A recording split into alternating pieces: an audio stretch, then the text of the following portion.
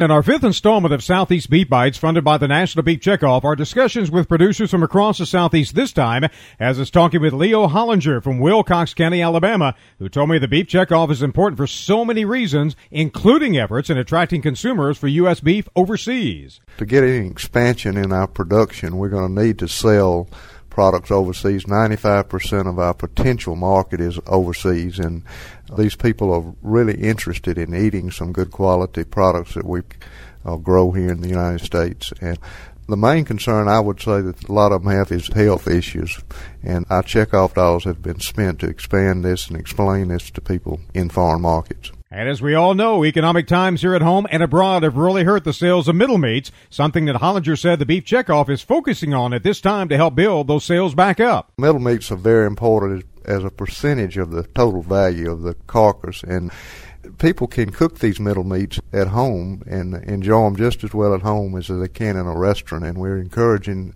them to grill those steaks at home and still enjoy them at a lesser price. Hollinger said beef is not only a tasty product but also creates a great atmosphere for social gatherings, so with grilling season here, the Beef Checkoff is hard at work. We promote those grilling times, and certainly the grilling season is something that checkoff dollars try to add potential to that.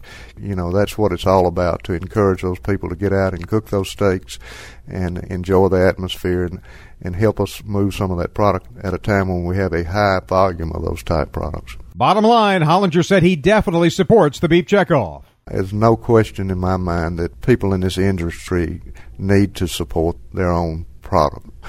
Who else is going to help us? For more information on how your dollars are working for you during the summer grilling season, just log on to mybeefcheckoff.com. With Southeast Beef Bytes, I'm Randall Wiseman on the Southeast AgNet.